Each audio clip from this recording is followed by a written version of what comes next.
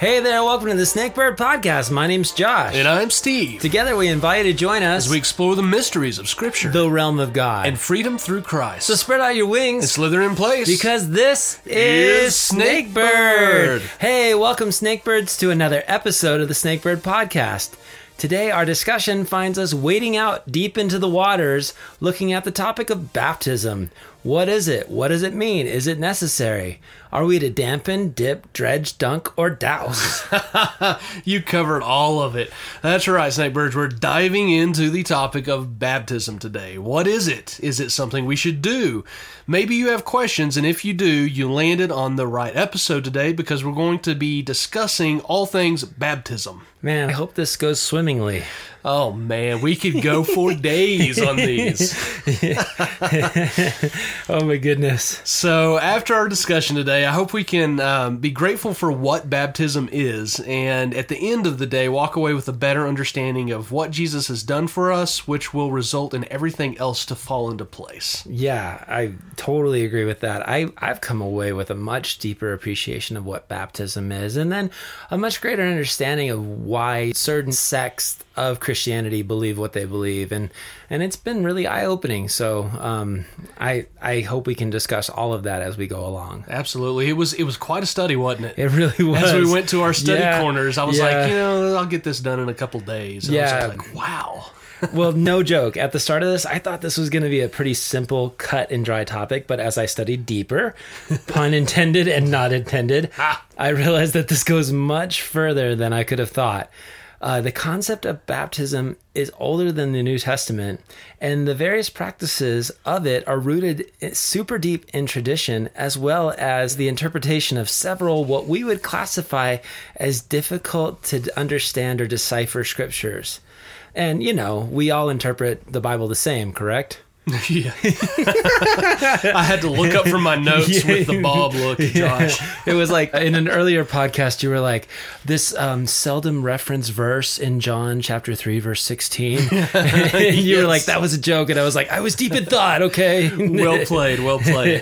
Because yes, that was a joke. A lot of people look at this differently. There's a few different stances, and we're gonna get into all of them on this episode. So buckle your seats up, and I would say, should we define the word, Josh? That's the best place to start. It seems to be popular. So, baptism comes from the Greek word baptizo, and it means to dip, submerge, but specifically the ceremonial dipping. Is that what you understand it to be? Yes, just like a buffalo wing. No, I'm just kidding. Makes me hungry. Actually, there is a food analogy. I don't know if you've heard this. Go for it. But the clearest example is from a text from the Greek poet and physician Nicander. I don't know if that's how you say his name, but he's from 200 BC.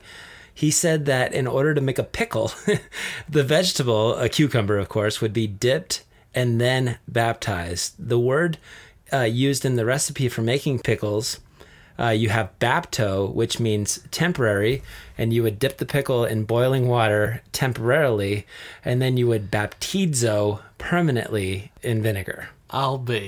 That's awesome. Yeah. I think I've heard of that, but that is fascinating. Yeah, I'd heard of it, but I just came across it in like a random corner of the places I was studying. Just make like a pickle and get saved. That's right. That's great. And don't come out sour. That is great. Yeah. Yeah, so there it is, folks. It is to be dipped like a pickle. Submerged, immersed, yeah. Yeah. And you might not know, but baptizing, I think Josh mentioned it already, is something that predates Christianity. The Jews, long before Jesus, would sometimes use baptism in the conversion of a Gentile into Judaism. And some Jews practice baptism as a symbol of purification as well. So this is something that has been going on for a while. It's a symbolic thing. And honestly, it doesn't sound too far off from why it's used in the New Testament. The big difference in the New Testament is that baptism is directly related to the already come Messiah and the individual being buried, symbolically speaking, with him. Yeah. So, and I found, of course, the literal meaning of baptism means immersed or submerged, dipped. And then I found somebody else that said the figurative meaning of baptism means to be identified with. Oh, nice. And so, like, that fits perfect. right? I mean, 1 Corinthians 10:2 says, all were baptized into Moses in the cloud and in the sea. And right there, you're like, well, that goes way back into the Old Testament if you're talking about Moses. But that baptism right there might have meant to be identified with Moses. I mean, there's some people that say that's the way that would be translated, or the way that would be understood. And that works from every angle, because, I mean, I would consider a good buffalo wing to be identified with a well-prepared bowl of ranch. There you go. So, Yeah, not blue cheese. Yeah, identified with, of course, my wife does that. I just don't get it. But yeah, that works just as good, if not better, identified with. Yeah. Perfect. And so I'd like to say, before we dive all the way in, is that going into this, we have to remember the words of Augustine.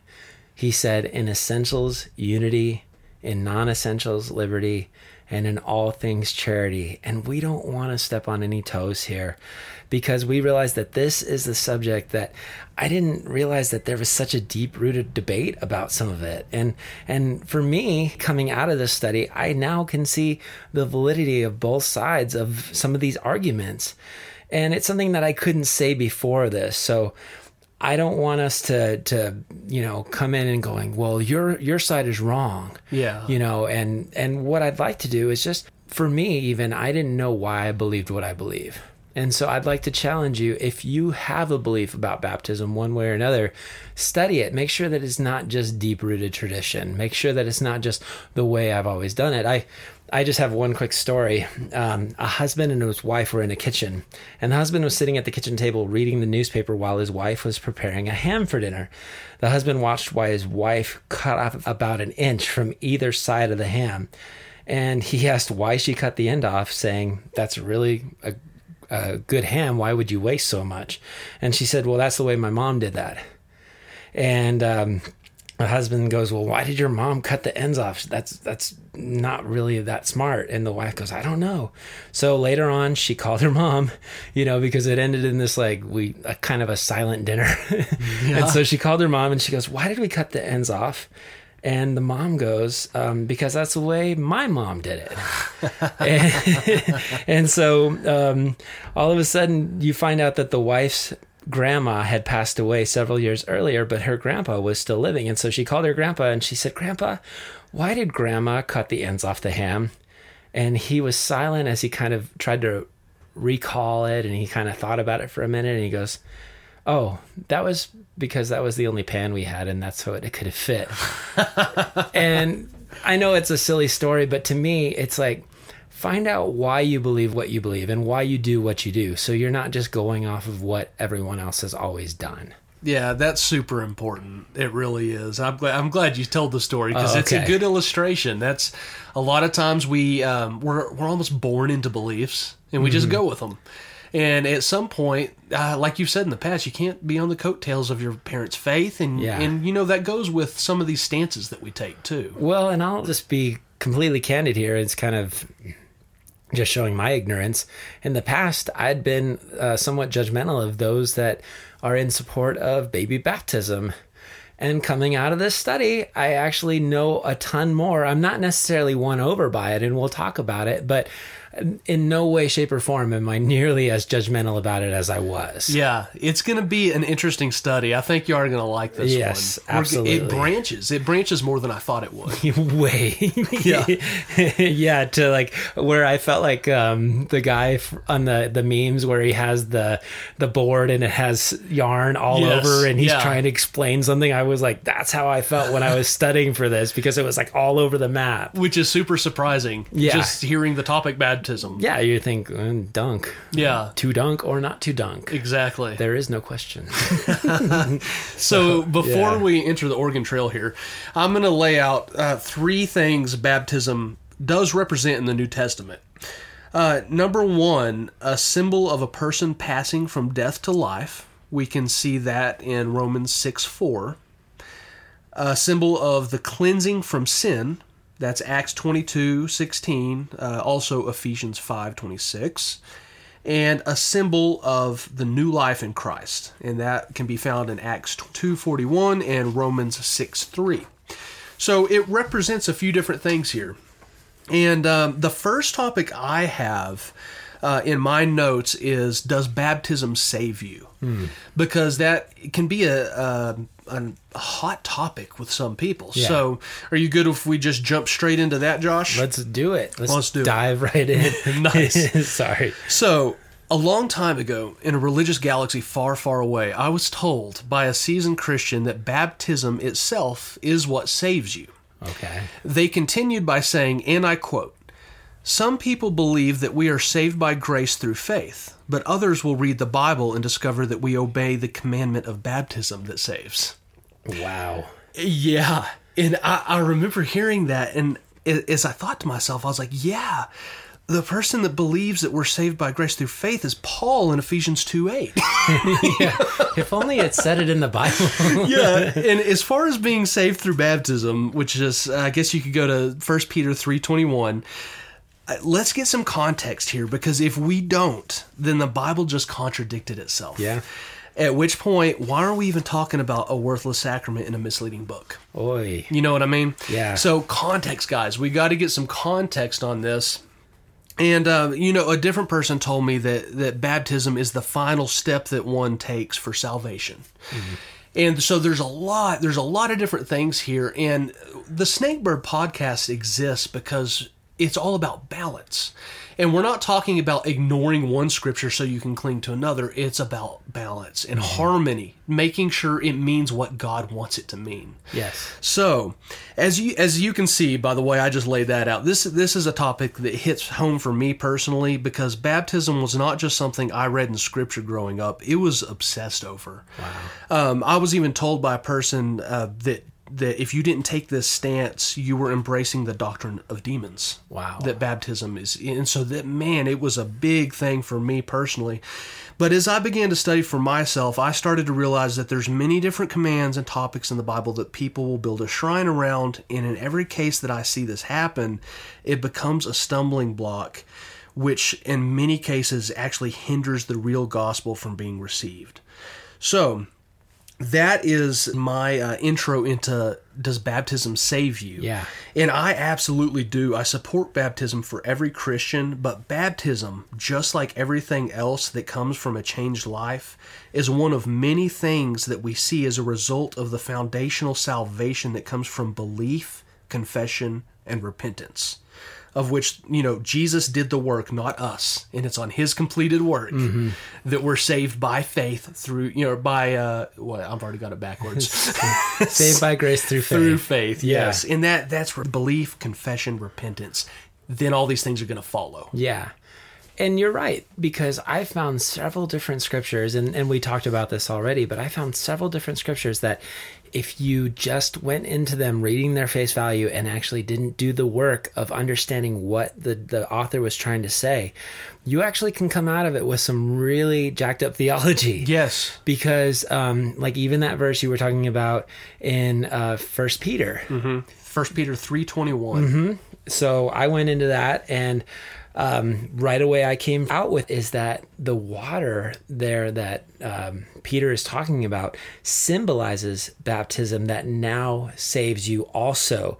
And it's not the removal of the dirt from the body, but it's actually a pledge of a clear conscience towards God. It saves you by the resurrection of Jesus Christ. That's how we're saved. And so it's a picture of Jesus's death, burial, and resurrection. It's symbolic because in Noah's day, the flood washed away the problem, the wickedness. Yes. And when a person is baptized, the world's pull is reduced, washed away, drowned out due to the realization of what Christ did on the cross and the proclamation he made, even all the way unto the demons in hell. And so, even according to Peter, baptism was not unto salvation. Water on the body or putting the body in water cannot remove the stains of sin. Only the blood of Jesus does that. Yes, absolutely. So let me ask you this on that scripture. So would Peter be correlating the flood to the symbology of an actual baptism in water? Or, because it's clear, he makes it clear, it's not cleansing your skin from the water, it's the conscience. Yes. So it's a heart thing, obviously. But then I've heard some say, well, it's all about the heart, so disregard the baptism of actual going underwater altogether. So that's a big verse for some people. Yeah. I've noticed. But I mean, I agree with you fully on that one. It's not the removal of dirt from the skin. It's a heart deal. Yeah. Yeah. Well, I think it's like, and we find this a lot as snake birds, is that the Bible kind of teaches twin truths and they hold each other in tension of one another. And so you're like, yeah, there is a baptism of the mind. There is a baptism of the heart that is like a spiritual sense. Yes. But then there actually is the baptism of the body, and you can't really ignore either. Exactly. That which is why I asked that question. And that is you said it perfectly there. Oh. It's a balance of them. So I guess it was a question. Okay, so I want to say one more thing on this. The pledge that Peter talked about in 1 Peter 3:21, he says, there is also an antitype which now saves us, baptism, and then in parentheses, not the removal of the filth of the flesh, but the answer of a good conscience towards God through the resurrection of Jesus Christ. That pledge was our proclamation, or their proclamation, of intention to obey God and serve him. If they had reservations in their heart or they were lying, then they wouldn't have this clear conscience. And so Peter reminded them that baptism was their outward commitment to be true to Jesus. Yeah. It has to be a heart change, and that has to be the foundational thing. Yeah. Because we've said it in previous podcasts that you can go up and say a prayer, or you could go up and get dunked in water, but if your heart's not changed, that doesn't do anything for you. Yeah. So that is so important to know that very foundational part first. Okay, so that's really all I wanted to say on does baptism save you? The act of baptism does not save you. No. It is Romans 10:9. You know, if you confess with your mouth Jesus is Lord and believe in your heart God raised him from the dead, it is that heart change that is built on. Yeah. And I just wanted to go into a couple more verses that might be misconstrued or maybe misinterpreted to say what they said in like the King James or the New King James, and give a little bit of clarity to them. Like Mark 16:16, it says, "He who believes and is baptized will be saved, but he who does not believe will be condemned." So right there, we have the first part of it. It's he who believes and is baptized will be saved. It's all about belief. Baptism in and of itself, like when you look at the contrast of the second part of the verse, it says, but he who does not believe will be condemned. It doesn't say, but he who does not believe and not be baptized will be condemned. And so baptism, again, as we're going to conclude, I believe, and my conclusion at least, it's a next step by faith. It's something that we do because God commanded it. That's true. And I even like in verse 17 there, it says, these signs will accompany those who have believed. Yes. So, I mean, that's perfect of next step. Yeah, exactly. And then another one is when Peter is teaching in Acts chapter 2, you had mentioned Acts 2:41, but even before that, Acts chapter 2, verse 38 says, then Peter said to them, repent and let every one of you be baptized in the name of the Lord Jesus Christ for the remission of sins, and you shall receive the gift of the Holy Spirit. And right there we find out that that's the only time in Peter's sermons where he says, oh, and be baptized. So while, again, we're saying that it is something that the New Testament commands us to do, it's not a necessity for salvation. And I want to say this, if we ever view it as a necessity for salvation, then what do we do to the work that Jesus did on the cross? Don't we diminish it? Don't we then make what we're doing as part of salvation a work? And we know that there's so many verses that say our righteousness, our works of salvation are nothing. They're less than nothing. It's not by works of righteousness that we've done. Yeah. So only one thing that kind of leads us into my next thing that I had in my notes, which is the urgency of baptism. Okay. And just to clarify, baptism is not what saves you. We went over that, but I think of a person of a couple like that has just been they're fallen in love. They love each other, and they want to get married. The girl's like, "Let's get married," and the guy's like, "Nah, I'm good." There's a serious commitment issue. If baptism is a next step, I do want to say this: if it's a next step, and it does seem to be one of the very first steps after this belief, this life-changing heart thing, and you refuse to do the very first step, that shows right off the bat, I believe, that there's a serious commitment issue. And so let me just, I'll go ahead and start what I'm trying to say off by saying we have this picture all throughout Scripture of a new creation. Once somebody surrenders to God, what we've been talking about, and it's at that point, the point of belief, repentance, confession, where a person starts this journey in becoming the image of Christ, this progressive sanctification, you may have heard it called. I believe that the Bible shows us right after we've been saved by belief and confession, Romans 10:9, then the very first steps of a true conversion are repentance and soon after, I believe, baptism. We see in Acts, like Josh just said, 2:38 and 39, these people, right after hearing Peter's first sermon about the gospel, they were cut to the heart, it says. And he says, repent and each one of you be baptized in the name of Jesus Christ for the forgiveness of your sins.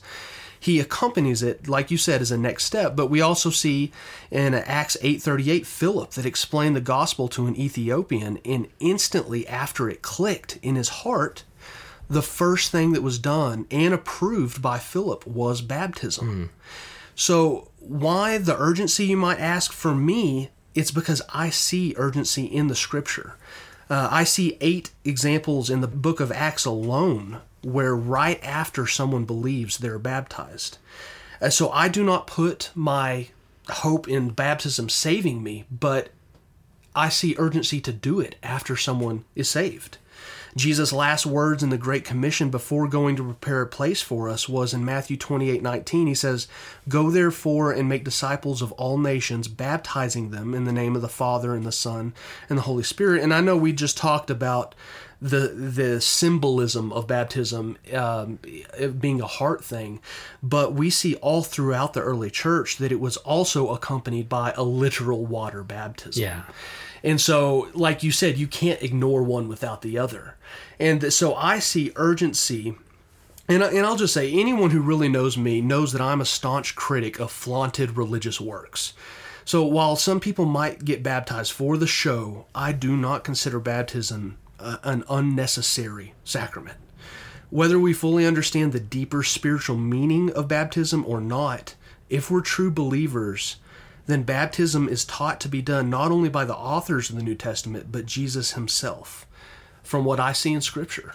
So I do not personally want to diminish, you don't really have to be baptized. I don't believe baptism saves you, but in no way do I see in Scripture that it's just this optional thing that you do. Yeah. So I just want to, from my personal stance, and that might not have sat well on certain ears out there, but that's where I stand in how I read Scripture.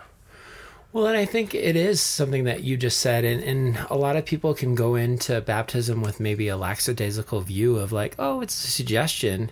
No, it's a commandment. Yeah. Jesus said, baptize, be baptized. And it's constant in the New Testament where it's like a change of life, salvation, and then baptism. And I think, when you were talking about two people that fall in love, is it a commitment issue?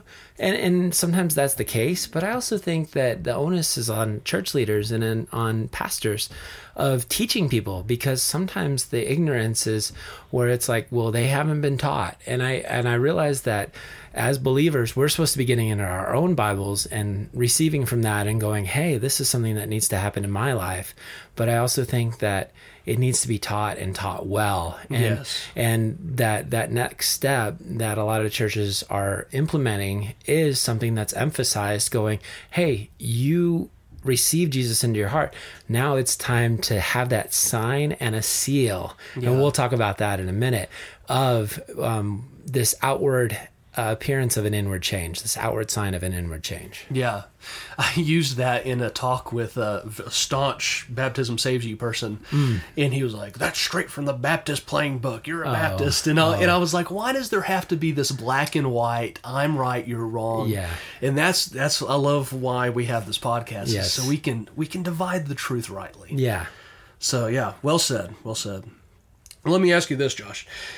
Is there an age for baptism? Oh, wow.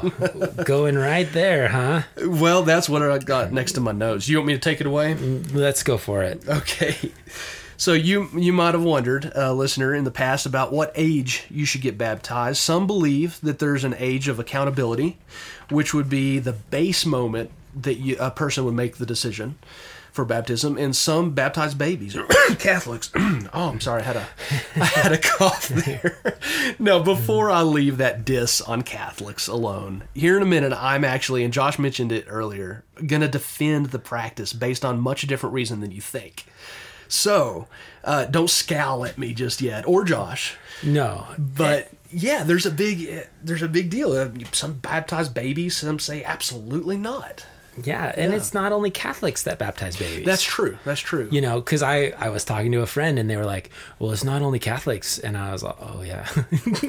So ignorance was bliss on my behalf. So, yeah. That's true. There's branching ideas on this. So I for me, unless, Josh, you want to hit anything before this, I have... Go for it. Okay, the age of accountability. And I wasn't originally thinking that we're going to go into this, but I think it's worth a mention. So you're going to get a little bit of a 2-for-1 here because it's related to salvation and baptism. And this would be the age where someone becomes accountable for their sins. I've heard fierce debates on this, and the question that many have asked is if the Bible tells us that we're born in sin, and it does. There are actually a lot of verses that speak of mankind from birth being born in sin. But the question then usually turns to, well, if we are sinful at birth and sin must be dealt with for salvation, and accountability is directly tied to the offender's response of repentance, then what happens to those who can't make that decision because they're too young or mentally challenged to understand? I have actually heard a believer tell people that because of this dilemma, mentally challenged people and babies will burn in hell because their brains can't compute repentance. Oh my goodness. And I actually saw this said to a mother who was sitting there asking the question. And he's like, yeah, I just pray they get to age because they're going to burn in hell. Wow. And I'm not going to lie. Back then, I was not very self-controlled. I'm a little better now. But I tore into the dude. I was like, dude, you got to shut your mouth. You can't be saying that to people. I don't believe this at all. And I believe that the Scripture... let me just read a couple of verses to combat this thinking. Jesus says this in Matthew 18:3. Truly I say to you, unless you are converted and become like children, you will not enter the kingdom of heaven. Number one, why would Jesus single out children as those we should be like, that we should strive to be like? According to some, this would mean that Jesus is telling us to become like people who have no salvation and have no maturity to comprehend what they must do to be saved. Now, that's a shallow rebuttal. I found also in Isaiah 7:14 and 15, and I'll just say, though we're no doubt born with a sin nature, there's a clear distinction between those of us who know better and children who do not know better, or the mentally challenged. In Isaiah 7:14 and 15, which is a prophetic scripture of Jesus, it says, Therefore the Lord himself will give you a sign. Behold, a virgin will be with child and bear a son, and she will call his name Emmanuel. And he will eat curds and honey at the time he knows enough to refuse evil and choose good. I'll repeat that last part. At the time he knows enough to refuse evil and choose good. So clearly, in God's eyes, there is an age of which someone enters a type of understanding where these types of decisions are made. I speak to salvation and baptism here because it's the next step thing. So back to baptizing infants. Many have understandably asked, why would we consider infant baptism when the child has no clue what's going on? Yeah. So do you want to take it from there, Josh? Yeah, I just wanted to speak a little bit more about the age of accountability. Yes. One of the things that we've talked about is those twin truths that the Bible will present. And like you said, Romans 5 talks about how we're born into sin. And you talk about federal headship. It's like Adam was he was our guy, and he fell, and because of that we are born into sin. But then 2 Corinthians 5:10 comes around and says, hey, guess what, we're all going to sit on the judgment seat and be accountable and responsible for the things that we've done. And so you're trying to weigh those two together because you know they're both true. But then you come to like David, King David, who said himself in Psalm 51:5, for I was born a sinner, yes, from the moment my mother conceived me. Now, King David, he gives us a lot of hope about babies. Because when his son that he had out of wedlock with Bathsheba, remember the whole Uriah debacle, his infant son passed, and he, of course, had mourned for him. And then after the baby had passed, he's famously on record saying, you know what, I'm going to rejoice, I'm going to clean up, I'm going to take a shower. And they said, well, why aren't you still mourning? And he goes, well, he can't come to me, but one day I'm going to go to him. And if King David, who had this amazing relationship with God, had any doubts about the destination of his infant boy, then... That's true. You know, I never thought about that. Yeah. And also, coming from another direction at studying the age of accountability, we find that a lot of times the Jewish people would identify the age of about 12 as that specific age. And it's when Jesus was taken by his parents to the Passover. And of course, now we find that there's a bat mitzvah and a bar mitzvah, which is essentially the Jewish coming of age ritual. It's the rite of passage where that age is 12 for girls and 13 for boys. That's when the Jews look at them and say, you're a woman now, or you're a man now. And I thought that was really interesting. I found someone who said this: a child has passed the age of accountability once he or she is capable of making a faith decision for or against Christ.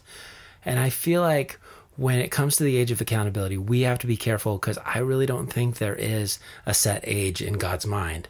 I think he knows our capabilities, and I think he knows our understanding. And I really do think it comes down to that whole, I'm going to make a choice for or against. And that could come at an age early as, I think, 10 or 11, especially with the way that kids are progressing these days. They're seeming to be more worldly wise because of cell phones and things like that. But it also could be all the way up until, I don't know, 15 or 16. Yeah. It's hard to put a blanket statement on something like that because we all mature so differently. But yeah, it's always been a heart thing of understanding. Yeah, and one other thing I just remembered from my notes is that the Old Testament refers to children as innocents. And that literally translated that they were taken to court and found not guilty. And so you think about, even in the Old Testament, that God identified children as innocents. And I think that plays forward into even our theology of going, why would a child or someone who has limited mental capability burn in hell? That doesn't make any sense. And that would not express a loving God. Yeah, from the Old Testament straight to the heart of the man Jesus, God. He still felt the same way about the little children. Yeah, let them come to me. I mean, and become like them, or you're not going to heaven. Have faith like a child. Exactly. So, no, that's perfectly well said. One more, just to unless there's anything Josh has to finish off the rabbit hole, and you got anything else, Josh? One other thing. Do it. For me, infant baptism comes down to church tradition and the interpretation of certain scriptures. And one of those scriptures is found in Romans chapter 4, where it's talking about circumcision. And I know we're going to talk about circumcision here in a minute, and because I think there's a ton of correlation. And a lot of people get infant baptism from what they believe is all about circumcision. But when this gets into the age of accountability and it becomes this argument, what I found is that it's like, well, the Bible doesn't say to do it. And that's what one side said. But the other side says, well, it doesn't say not to do it. And then it just becomes a preference thing, and it becomes a tradition thing, and it becomes like, well, I've been a Catholic for all my life, and the Catholic Church has always baptized. Yeah. Or I've been in the Baptist Church, and the Baptist Church does not baptize babies. Yeah. And I've been that my whole life. So, you know, it really becomes a preference. But I wanted to say this: the most dangerous aspect about misinterpreting biblical passages about baptism is making it a work of salvation. Yeah. That's what we've been talking about. Yeah. Is I would never want any parents to come and to baptize their child and think, this is it. Yes. They're in. Yeah. Because like you said, it's more of a sacrament. It's more of a sign. It's not a work. It's not unto salvation. Yeah. Yeah, it's such a snake birdie topic. It really is.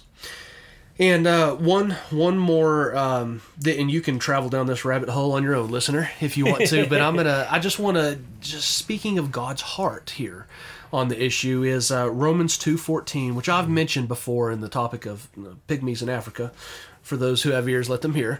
But it says this: for when Gentiles who do not have the law by nature do what the law requires, they are a law to themselves, even though they do not have the law. You can do your own study on that, but what that verse is talking about, and for me, it gets deep, because we're talking about people who've never had the gospel. Are they saved? The pygmies in Africa type of deal. And I relate that scripture also to children, because it's speaking about the understanding of an individual of good and evil and what they by nature do. And so Josh laid it out perfectly well, but I thought I'd bring that one up too, because there's so much that speaks of the heart of the individual who is being saved or not. And I think that speaks to it. So Yeah. I'd end that one there. But so in the spirit of truly understanding this whole baby baptizing thing, which I admit to, I was not prepared before this study, and I'm glad that I looked into it. But I did some digging, and I was surprised to find some logic behind why some people participate in this wedding of the child. So one author writes, baptism is at least partly a covenant act similar to circumcision. By this act, the child's parents announce their own membership in the body of Christ and their desire that the child be considered a member as well. Baptism does not convey salvation, but does convey a type of grace. Entering early adulthood, the child will be given a chance to affirm his or her faith through confirmation.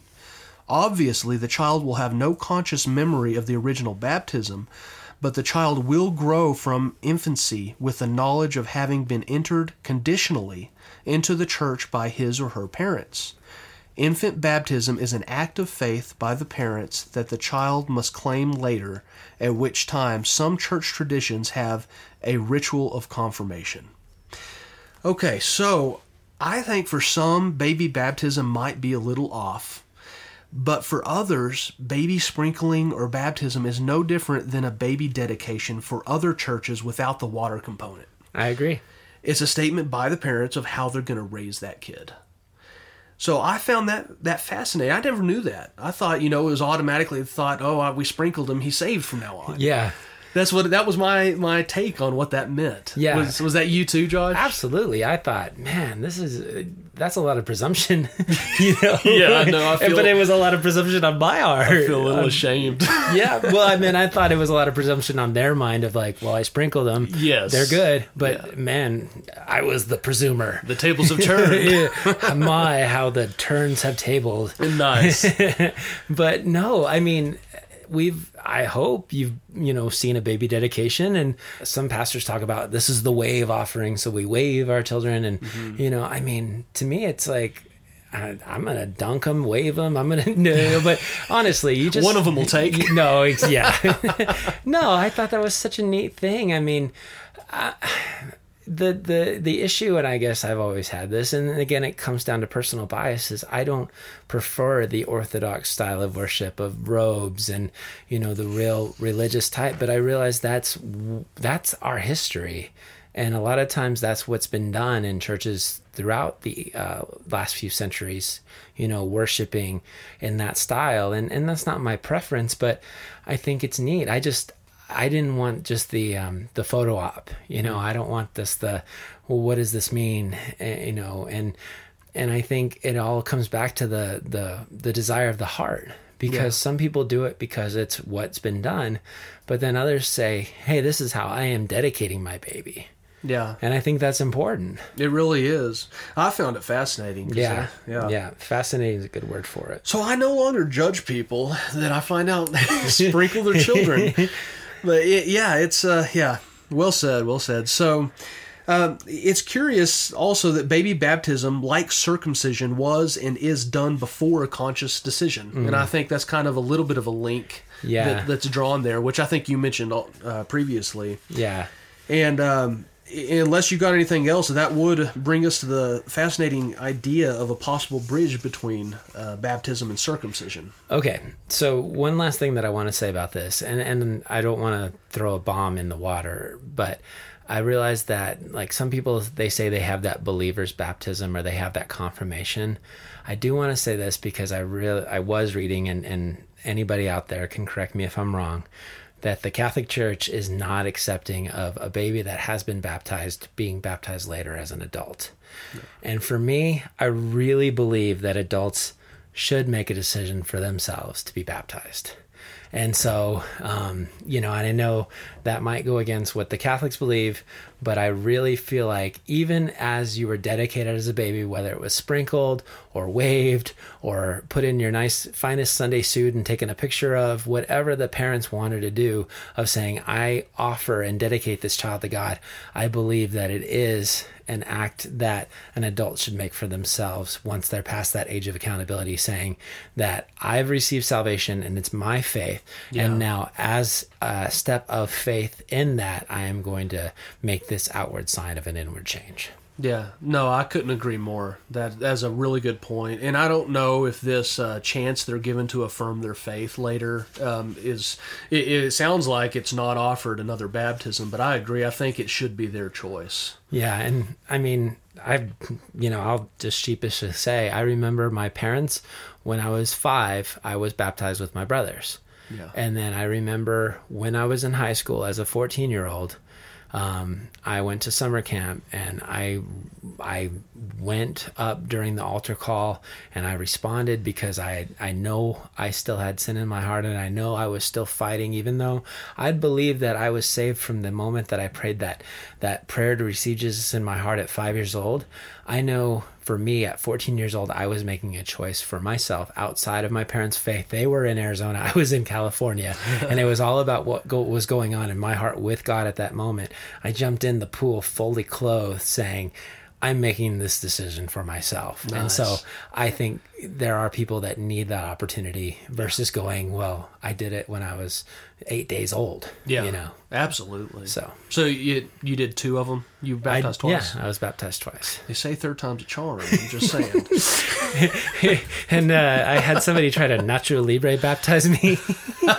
Just walk by. Yeah. I believe in science. Yeah, exactly. I've been, I mean, not to be jokey about it, but my brothers tried to baptize me several times growing up. Yeah. Just leave you down there long enough to make sure it takes. Exactly. Put a water hose in your mouth if they have to. Yeah. I've got a joke about that, but we'll move on. Maybe I'll tell it at the end. Nice. Okay. So baptism and circumcision. Yeah. So circumcision in general is thought to have, at least in part, a direct correlation to New Testament baptism. Circumcision was taken very seriously by God in the Old Testament. Whether it's a work or not, it was a command that had serious consequences if one just chose to ignore it. And Paul himself spoke of this relationship between circumcision and baptism in Colossians 2, 11, and 12. I'll just go ahead and read that to kick us off. Yeah. In him you were also circumcised with a circumcision made without hands, in the removal of the body of the flesh by the circumcision of Christ, having been buried with him in baptism, in which you were also raised up with him through faith in the working of God, who raised him from the dead. So that's how Paul connects the dots. But I also want to make the point, we don't have to fully understand the quantum mechanics of what God has asked us to do in order to obey it. There are a lot of examples in the Bible where simple things that seem perhaps even trivial or works-based had extreme spiritual power on the other side of the veil. Jesus says in Matthew 18:18, "Truly I say to you, whatever you bind on earth shall have been bound in heaven, and whatever you loose on earth shall have been loosed in heaven." Which I understand that this verse is in relation to something completely different, a whole other topic. But Jesus makes this statement that things done on this earth have otherworldly ramifications. I can't help but think of Daniel in chapter 10, where a simple prayer request from Daniel initiates battle tactics between angels. It's a scene so intense that the archangel Michael had to get involved off of Daniel's prayer. Yeah. And so when God calls us to a commandment, we think of circumcision of this. That's a worksy little, you cut a skin, and some might think of baptism the same way. But, and I know we're going to dive into the more correlation, but I just thought that I would point out that right from the get-go, so when God calls us to a commandment like these things, or a deeper understanding or anything at all, we should never forget that what we do on this earth makes a big difference. Sometimes things might seem trivial on our side, but it'll be of great value to God because God's ways are not our ways. Mm-hmm. So I'm going to kick us off into the correlation right there, Josh. Yeah, and you know what's so interesting is I guess I'd never heard this before, this study about the correlation between baptism and circumcision. And at first when I started studying it, I was like, baptism is the circumcision of the New Testament. And then like 10 minutes later, I'm like, it could be. And then like 10 minutes later, I'm like, okay, it's definitely not. And then like 10 minutes later, I'm like, wait. So it was really funny, this roller coaster ride of studying it and finding the correlations and finding the similarities, but also the differences. And then to me, landing on a place where I'm like, okay, how do we harmonize the two? And are there similarities or actually are there continuances? And so I know we're going to reveal that in a second, but yeah. I really found this fascinating. Absolutely. All right, so let's jump right in. Let's talk about some of the similarities and then let's talk about some of the differences. And so for me, right here, and I mentioned Romans 4:11 earlier, and it says, "And he received the sign of circumcision, a seal of righteousness of the faith which he had while still uncircumcised, that the righteousness might be imputed to them also." And so, like baptism, circumcision is a sign, and it's saying that you belong to God and that you believe the promise. And the seal, which is a reminder that God keeps his promise, of a faith that Abraham had before he was circumcised. And so we know that today believers are sealed by the Holy Spirit of God and that they've experienced a spiritual circumcision in their heart. And so when you think about the recipients of the book of Colossians, you think about what they were being told. Mm-hmm. And they were being told that in order to get saved by the Judaizers, that they had to be circumcised. Yeah. What I'd like to say in regards to Colossians chapter 2 and the people who were insisting on circumcision, it's as if Paul wrote circumcision, again, because he has that specific audience, it's as if Paul wrote, circumcision is not important. What is important is the spiritual cutting away of the flesh that Jesus performs in the life of every believer. If you want a ceremony to mark the spiritual transformation in your life, look to baptism and not to circumcision. I believe that's what Paul would say. And it came down hard from them because they were like, okay, you believe in Jesus, but you also need this. Yes, that is a good point. Understanding who he was talking to. Yeah. Because I believe the Greek word for that is katatome. Yeah. It's speaking of these people that they were saying you have to do things to get to heaven. Yes. And so right away, Paul he's like, okay, I see your circumcision. And let me tell you this, I'm going to raise you baptism. Because he goes, listen, you're not saved by circumcision. And then he goes, why don't you instead be baptized? And for me, that was the roller coaster ride of, oh, okay, baptism is the replacement of circumcision in the New Testament. But then you find out that he actually starts to go away from it because he says in verse 11 of Colossians chapter 2, in him you were also circumcised with the circumcision made without hands by putting off the body of sins of the flesh by the circumcision of Christ, buried with him in baptism, in which you were also raised with him through faith in the working of God, who raised him from the dead. And you being dead in your trespasses and the uncircumcision of your flesh, he has made alive together with him, having forgiven you all your trespasses. And so right there where he's saying, buried with you in baptism, in which you were also raised with him through faith in the working of God, baptism is an answer to circumcision, but it doesn't illustrate it. Yet baptism does illustrate our identification with the death and resurrection life of Jesus. We were buried with Jesus, and we were buried under the water, and we were also raised with him and raised up out of the water. And so when you start to compare it to circumcision, it has little things here and there, but I found that a lot of people actually baptize their babies because of the correlation between baptism and circumcision. Because you circumcise a baby, a male of Israel, on the 8th day. And so a lot of times there were actually parents that were baptizing their babies on the 8th day. Have you read about this? Well, not in depth, but yes, I see where you're going with that, and I have heard that. I was just thinking to myself, if circumcision was the seal of righteousness, what about the girls? Yeah, exactly. You know what I mean? I know. We know that God's not sending all girls to hell. Yeah. So I know that. And then I had an author that, while I was studying, was like, well, this was a progression of why it's more inclusive in the New Testament than what the Old Testament. And I'm like, this is where the argument to me starts to fall apart. And again, you're going to find on both sides of the argument, because in Acts, it talks about different households getting baptized. Yes. The household of Lydia got baptized. The household of the Philippian jailer got baptized. And then the household of Stephanos got baptized. Yeah. But unfortunately, in that household, you don't know if there's any children or babies baptized. Yes. It just says household. Yeah, and I did find that it's that keyword household. Acts 2:38, 16:15, chapter 31 and 34 is the scriptures they tend to go to, that it speaks of a household. Yeah. And I think there's a lot of room for gray area, and I personally don't like basing something that I say is definitive on a gray area. Yeah. Sometimes I enjoy the rabbit hole. It takes me down. Yeah. But yeah, no, I agree with you on that.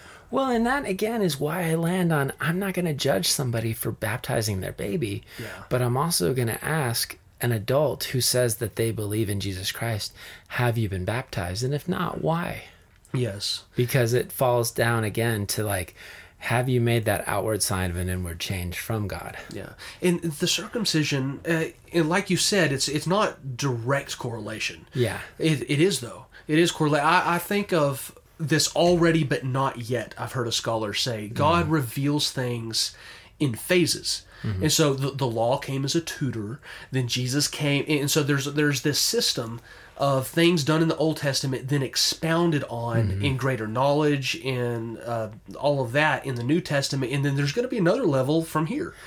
But I think of, like you just said, it's an outward sign of an inward change, and circumcision was actually that too. All right, okay. I got to back that up. I got to back that up because they're babies. Yeah. And they didn't. Exactly. But I guess what I was trying to say was Isaiah, for example, is chock full of scriptures that God says, I don't care about this traditional, sacramental stuff that you're doing for me because your hearts are far from me. It is littered with God saying, don't do these things, these sacramental things, if your heart's not right. And so I guess that's where I was going with it. Yeah. Well, and maybe it's not as much of a correlation, but more of a graduation. Yeah. Where it's like, true. It's a progression of it. And I found somebody that said it's an answer to circumcision. It's the New Testament of, God just saying, hey, this is another way for me to find commonality with Christ of his death, burial, and resurrection, of saying, I'm washing away the old and being raised new. Yeah. And I love, I think it was, Audio Adrenaline, where they said, my sins are forgotten. They're on the bottom of the ocean floor. And I've always loved that picture, that word picture through that song, where it was like they're washed away because of the symbolism of baptism. Yeah. No, I like that. A graduation, that's a good way to put it. there's a connection and there's not, but there is, Yeah. but there's not. Yeah. Yeah. And we can go back and forth on it. And there's, unfortunately, I think there's centuries of back and forth on it, you know, Yeah. if you want to read, because there literally is debate after debate after debate. And it's good to know where you stand on this. You know, I say if Jesus was baptized, it's good enough for me. Yeah, true. True. What is that joke about the scholar that finally gets to the top of the hill of knowledge to find all of the other scholars still stuck there? There's a level that none of them can get past. That's funny. You know, I was thinking, I used to argue about, is baptism necessary? And I'd be like, well, what about the thief on the cross? And, Yeah. and I found so many people tear into that about availability, you know, and again, it's not as much for the carrying out of the sacrament as it is the heart behind it. I remember a baptism that I was involved with where there was a man who had a pretty bad disability to where he was never going to be able to get in the pool for them to dunk him. Yes. And so what happened? It was a bucket, and the bucket got poured over his head, and man, the smile that he had on his face was from ear to ear. Yeah. Because he had been baptized, and it was that outward sign of a changed life. Yes. You know. And one thing I would say is there's something that the Pharisees did, and it was called exacting.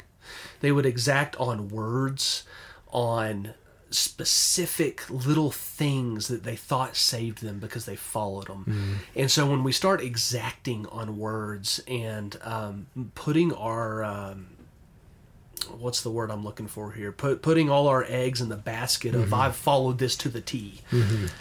You're in a dangerous spot. Yeah. And yeah, it's just, I think Josh and I both just want y'all to know that it is not based on any work that we could do. Exactly. One comes after the other. Yeah. It really does. And Not to diminish or say it's not important. That's not at all what we're saying. no. But one comes after the other. No. And, you know, that's one of the things that I think that we can talk about when we talk about baptism is actually going to one and just seeing the joy and the newness of life. And especially someone who's just recently been saved, and then it clicks on why they need to do it and what's important about it. And just the joy of watching them come out of the water and that first hug, that first high five, and going, this is so rad, because I remember that experience that I had. Yeah. And just knowing that you were in the symbolism of it, you just got put to death and buried and then resurrected into new life in Jesus Christ. It's a statement in front of everybody. Yeah. This is me now. This is who I am. And I appreciate that one of the churches that I've been involved with, the pastor used to say, hey, invite as many people as you can, because I want them to witness this. I want them to be able to testify of who you are. And I want you to have this testimony in their lives of saying, I was this, and now because of Jesus in my heart, I am this. Yeah.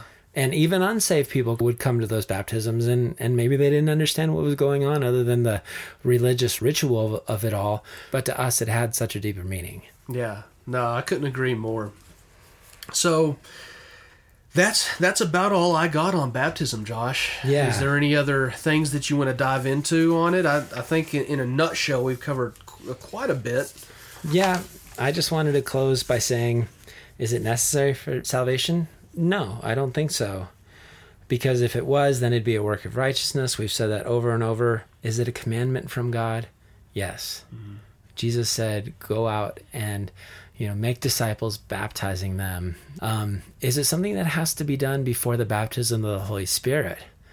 No, it doesn't. There's examples where the Holy Spirit was dropped on different areas of the timeline. Yeah. Well, think about Cornelius. Yeah. He was the Gentile who was faithful, who, rise, Pete, kill and eat, and that's when Peter was shown that he was supposed to go and witness to these Gentile folks, and the Holy Spirit fell on them, and then they were like, we should get baptized, But if it's in the book of Acts, we got to talk about cessationism. So.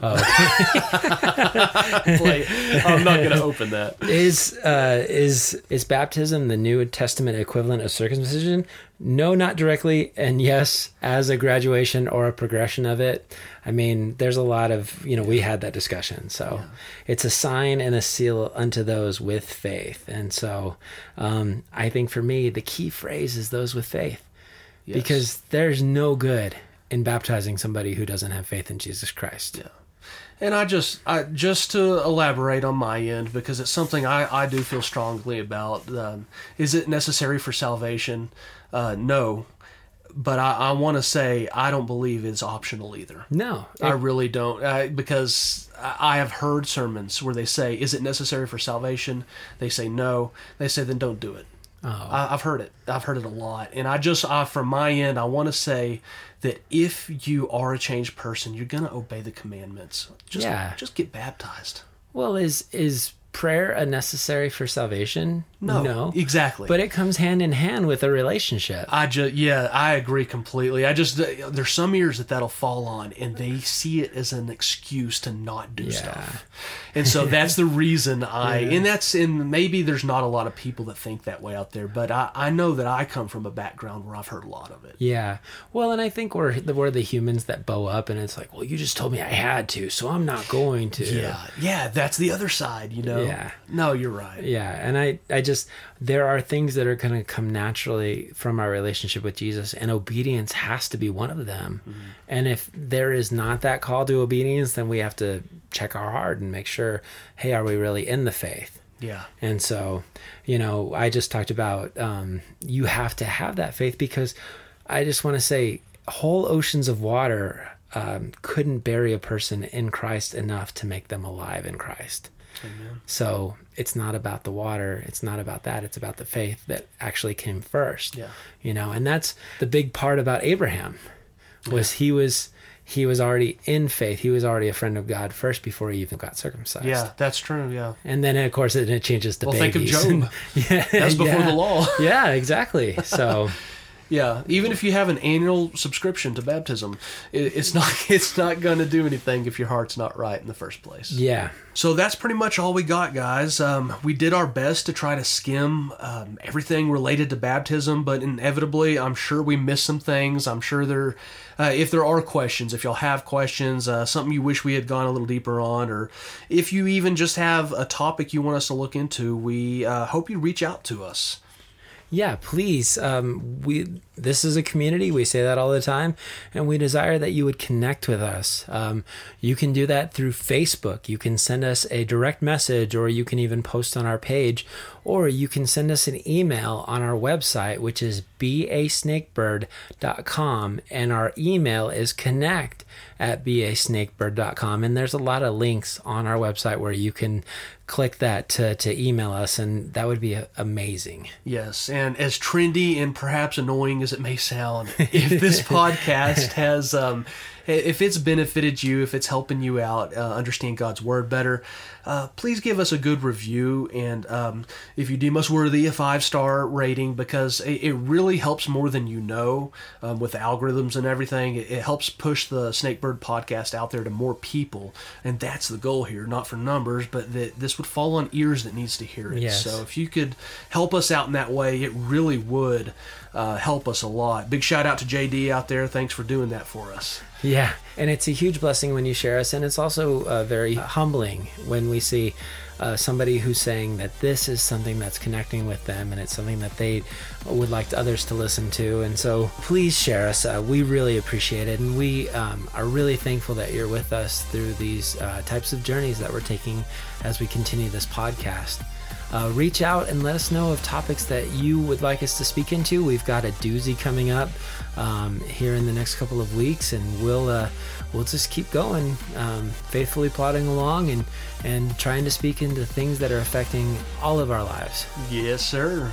So with that, always remember, whatever you do, wherever you go, no matter what life throws at you, there's never been a better time to follow the words of Jesus. Get baptized and be a snake bird.